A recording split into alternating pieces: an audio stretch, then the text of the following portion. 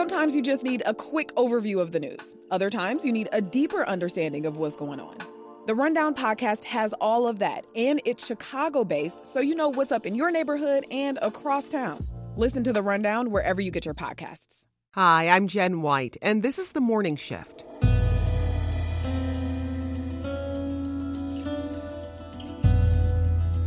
Illinois is the top soybean producer in the nation, but the ongoing trade war between the U.S. and China has taken a big bite out of business.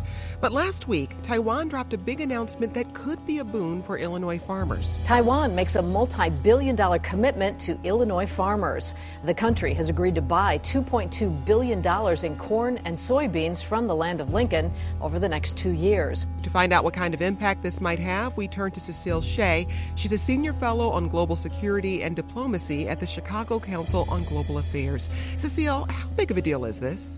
It's not such a big deal, actually. Taiwan is a small country. The population is less than the state of Texas. What they've basically done is double the amount of grain that they would normally, or in this case, the amount of beans that they would normally buy. So it's good news if you're a soybean farmer because they're not buying their beans from Argentina or Australia or somewhere else. And maybe we can come back to why they're making such a big deal about this tour that they're on. Yesterday, they announced that they're buying wheat from Idaho, for instance. It'll help, but it's really not enough. There's no way that a country with a relatively small population like Taiwan can make up for the fact that a country of 1 billion people is not buying beans from Illinois anymore. Well, we had a chance to check in with the 6th generation Illinois corn and soybean farmer who we talk to often. We wanted her reaction.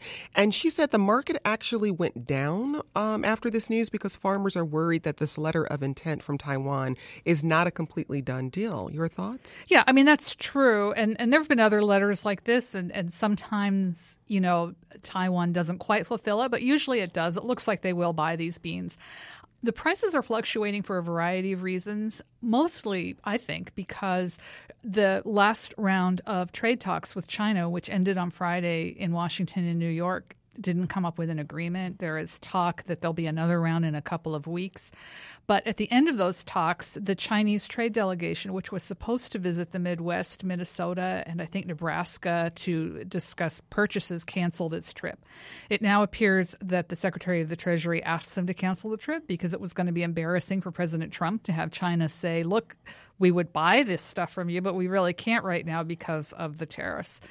That and other issues are affecting the prices, both the stock market in a big way on Friday, but also the price of commodities. Help us understand a little bit more about the American industries that are getting hit the most from this by this trade war. Well, at this point, almost all industries, manufacturers' optimism is dropping. Interesting consumer sentiment has not been too affected yet, in part because they are feeling the effects indirectly, and in part because companies so far have been able to cut prices to make up for the fact that they're having to pay these duties of between 15 and 25% when they import products. But in the middle of December, when duties start directly hitting consumer products like toys and like clothing, consumers are going to feel it because there's not a lot of profit currently to be made on those products. Prices are really low already, and so it's going to be difficult for manufacturers and importers and retailers to cut prices the equivalent of the duties.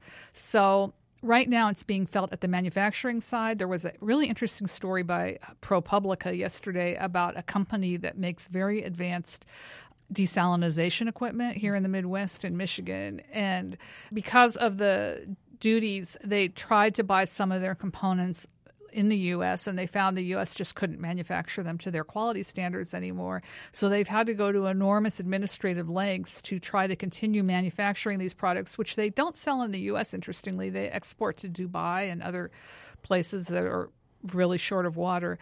So it's affecting a lot of manufacturers who are going to enormous lengths to try to hold their prices down, including probably not hiring people that they would have hired otherwise. Help us understand a little bit how this is affecting larger companies, corporations, and how it's affecting smaller, maybe mom and pop places. Yeah. So if you're Boeing, you're really worried because China is your most important customer, and China is saying that it's not going to purchase as many Boeing aircraft because of the tariffs. And if they slap huge tariffs on U.S. manufactured aircraft and don't slap the same tariffs on European manufactured aircraft, then airlines in China are going to buy the European aircraft.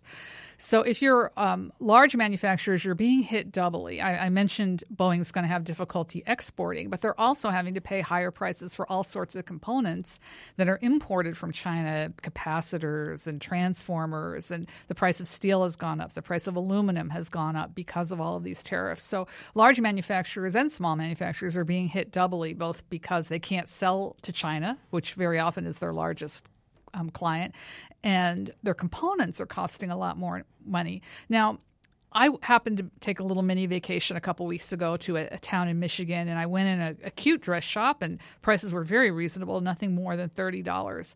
And I asked the woman what was going to happen in December when tariffs hit her clothes, because clearly no one is making a lot of money, right? The manufacturer is not making much money. The importer, she clearly is not making a huge profit.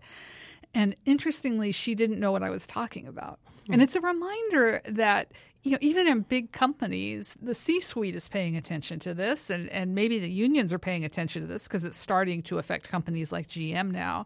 But most people have busy lives, and they really aren't that interested in big words like tariffs, and they're not paying too much attention. But they're starting to, and certainly that woman who sells dresses in China, dresses from China, the next time that she needs to import a lot of product and her middleman tells her they're going to cost 10% more or 15% more, she's going to be shocked, because then she's going to have to either raise prices or basically make no profit. So how much have consumers felt the impacts of the trade war so far? So there's a lot of research about this, and one of the big tax NGOs or think tanks in Washington has published a report saying that the tariffs so far have wiped out any benefit from the most recent tax cuts that went into effect 18 months ago.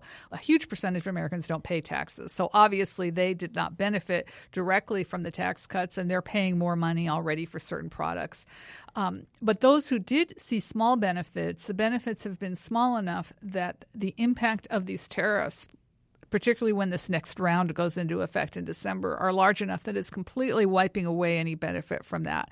So it's kind of a drip, drip, drip. People see that prices are going up. They don't know why. But sometime in this winter, we're going to see some real serious impact on consumer sentiment, because manufacturers are going to have to start raising prices as they run out of product that they imported pre-tariffs.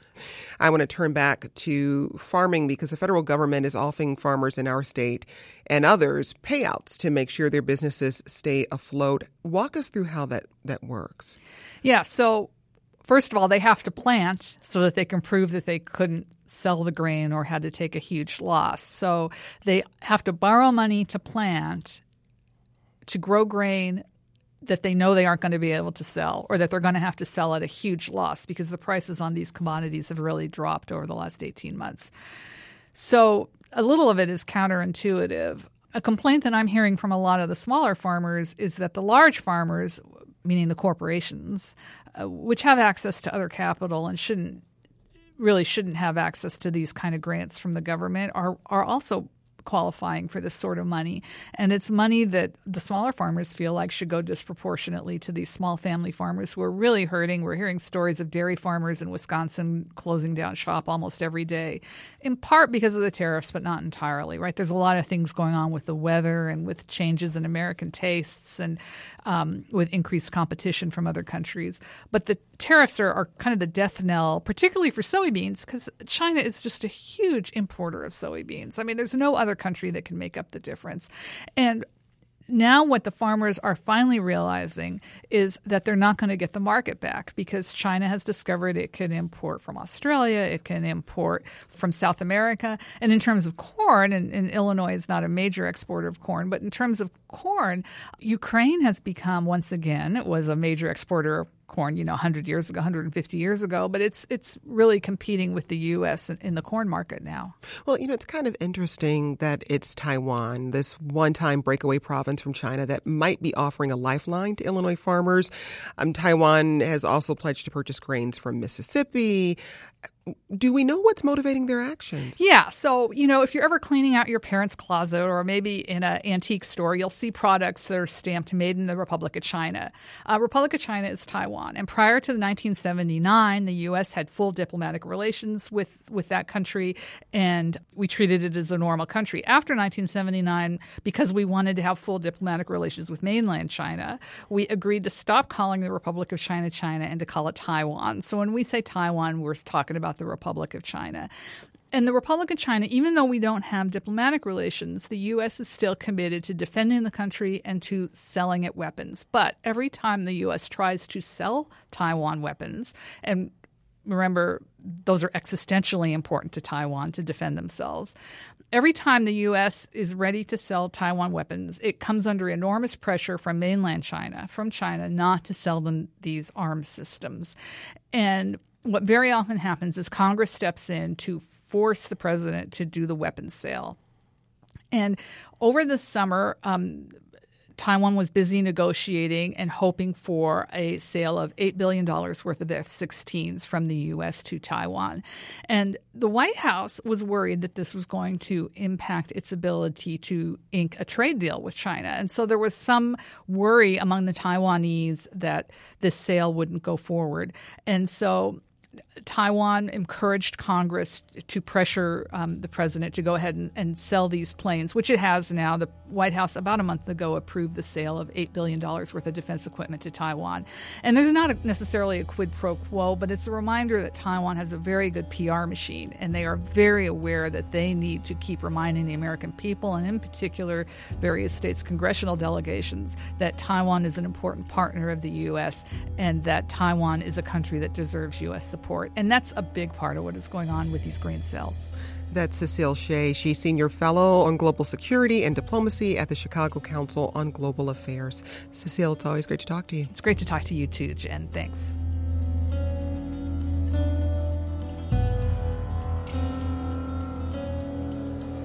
And that's it for today's Morning Shift, or should I say one part of today's Morning Shift. A bonus podcast is dropping in your feed later today.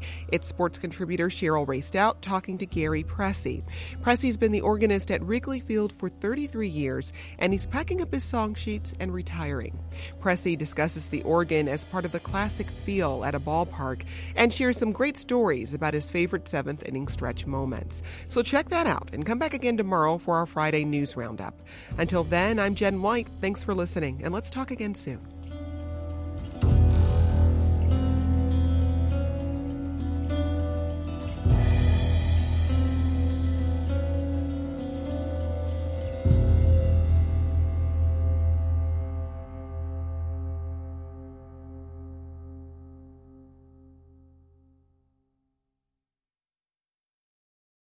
At a time when information continues to come at us faster and faster, sometimes you need to hit pause and rewind. NPR's Throughline takes you back in time to the source of the news stories filling your feed. Find NPR's Throughline wherever you get your podcasts.